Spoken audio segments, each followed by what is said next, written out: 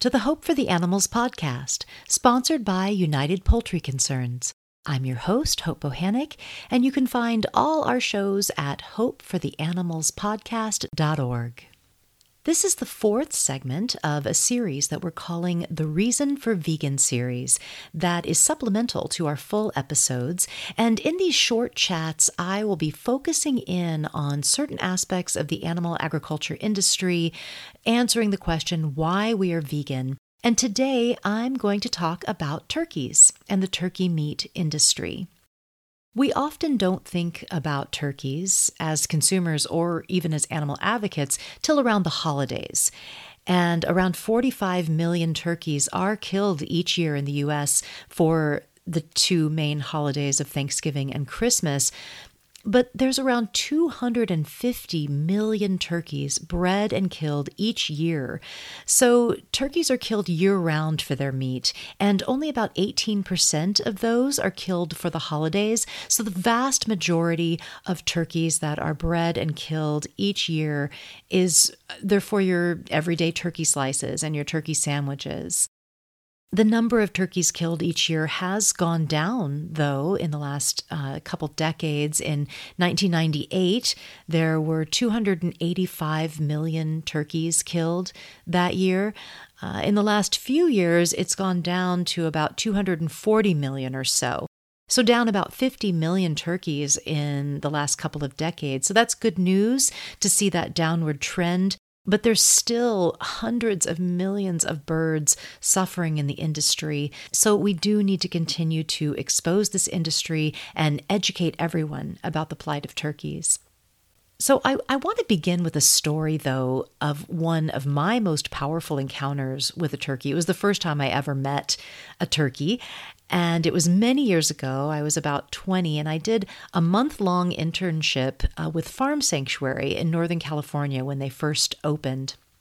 And when I first came to the sanctuary, I was just wandering around, kind of getting to know the place, and I came upon a field of turkeys. They were about 100 feet away from me, and they were much bigger, like way bigger than I had imagined them to be. And I didn't want to disturb them, but I really wanted to observe them, so I just sat down with my legs crossed in the field. And they saw me, and they started to make their way over to me. And one giant, beautiful bird came up and just stepped into my lap and just sat in my lap. I was shocked and elated, and he was heavy, but not too heavy, and I didn't move. And I just started stroking his feathers, which he seemed to really like. And I was able to get a really good look at him, and they are just amazing, regal, beautiful birds, beautiful eyes. And his thick, that droopy, wrinkly skin around his neck and across the beak, it's called the snood and wattle. And that was changing colors. I had no idea that they could do that. It went from this brilliant red, that skin around his neck went from like a brilliant red to kind of a pink and then to blue. And I later learned that this is common and can be actually a sign of their mood, which is really, really fascinating. And I was so amazed and moved by this bird in my lap that felt so comfortable to come up and just sit with me, on me. And we sat together for quite a while till the others started to move on, and he got up and left. But I felt forever bonded with turkeys after that. It was such a beautiful experience. So unlike chickens, turkeys are native to North and South and Central America and Mexico. Turkeys prefer to walk. They're ground-dwelling birds, and they build their nests on the ground. But they can run really fast. They can run up to 12 miles an hour, and they can fly up to 50 miles an hour. When turkey moms lay their eggs, they can communicate with their babies while their babies are in their eggs. They can vocalize to each other and peep and chirp. The babies can tell their mom that they need warmth, or just communicating together. And when they're hatched, young turkeys are called poults, and they stay with their mom for about 5 or 6 months before going off on their own. Turkey mothers will fight predators to protect their poults. I mean, even to the death. They are fierce protectors of their families. But turkeys that are bred for their flesh never know their mothers. They never know the joys of family life. They never know the joys of foraging in the forest. Like chickens, they're bred and hatched in hatcheries, these industrial, horrible places without any comfort or love of a mother. And soon after birth, they're flung and thrown around in the machinery and the conveyor belts. Like chickens in the egg industry, they are painfully debeaked with a hot blade or sometimes a laser. It cuts off the front portion of their nerve-sensitive, blood-rich beak, and it can cause lifelong pain. They can have difficulty eating, pecking, preening, cleaning themselves. I mean, a bird's beak is how they experience and sense the world, and they're constantly feeling the loss of that appendage. Turkeys are also often de-toed. This is something that's unique to turkey production. When turkeys feel threatened, they will use their talons, their sharp nails, to defend themselves.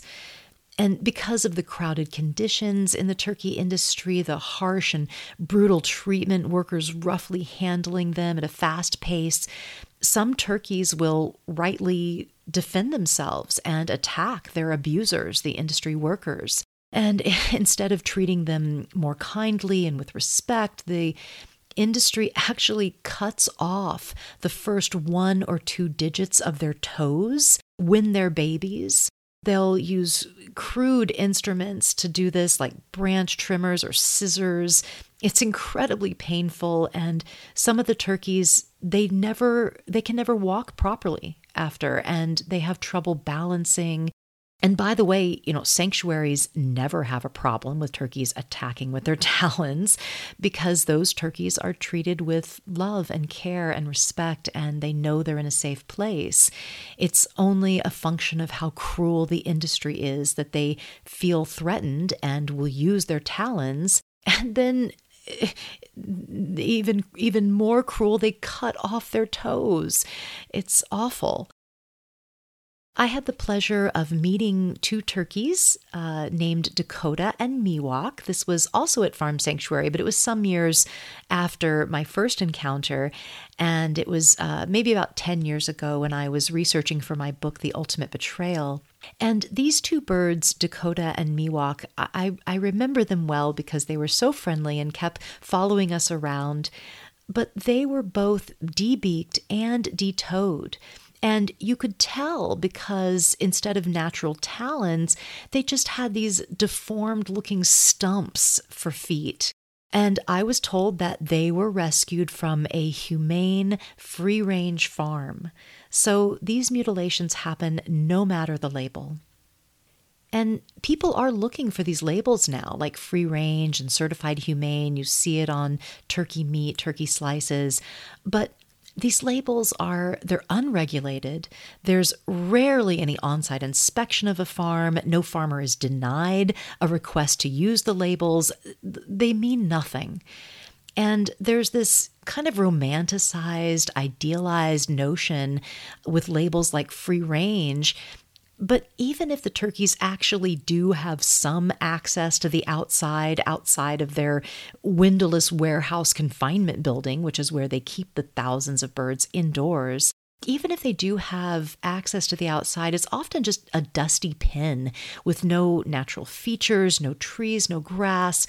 When you have thousands of birds that are forced to sit and stand in these crowded yards or in filthy litter, which is the wood shavings that they'll put inside these confinement buildings, the excrement builds up and they start breathing this burning ammonia fumes. And that ammonia fume and dust, it irritates their lungs. They develop respiratory disease, ulcerated feet, ammonia-burned eyes and throat. Turkey breast meat, the meat from their breast, is the most desirable. So turkeys, no matter the label, have been genetically manipulated with breeding to have this huge breast muscle. And they're often top heavy. They can't hold their own weight, and their legs just give out from under them and break. They've been bred to grow so fast and so heavy that their bones are too weak to carry their weight. Turkeys frequently suffer from painful lameness, so severe that they can't walk without help from their wings. They use their wings like crutches to reach food and water. If a 7-pound human baby grew as fast as baby turkeys are forced to grow, the human baby would weigh 1,500 pounds in 18 weeks. They have been that manipulated. It's such an unnatural process now, and these birds suffer for it. Because of this bred-in deformity, they can't mate naturally anymore. So the males are milked for their sperm. That's what it's called. The industry term is milked, for them being masturbated. And the sperm is collected and then artificially implanted into the females for breeding. And this process is done in such a brutal, rough manner. It's really insensitive handling. The birds are grabbed and wrestled upside down. They're terrified. And it's a sexual violation of both genders. Turkeys are so genetically altered that they are full grown at about 2 to 5 months, and they're sent to slaughter in just a fraction of their natural lifespan. It's about the human equivalent of preteens. They barely get any life, and what little life they do get is miserable.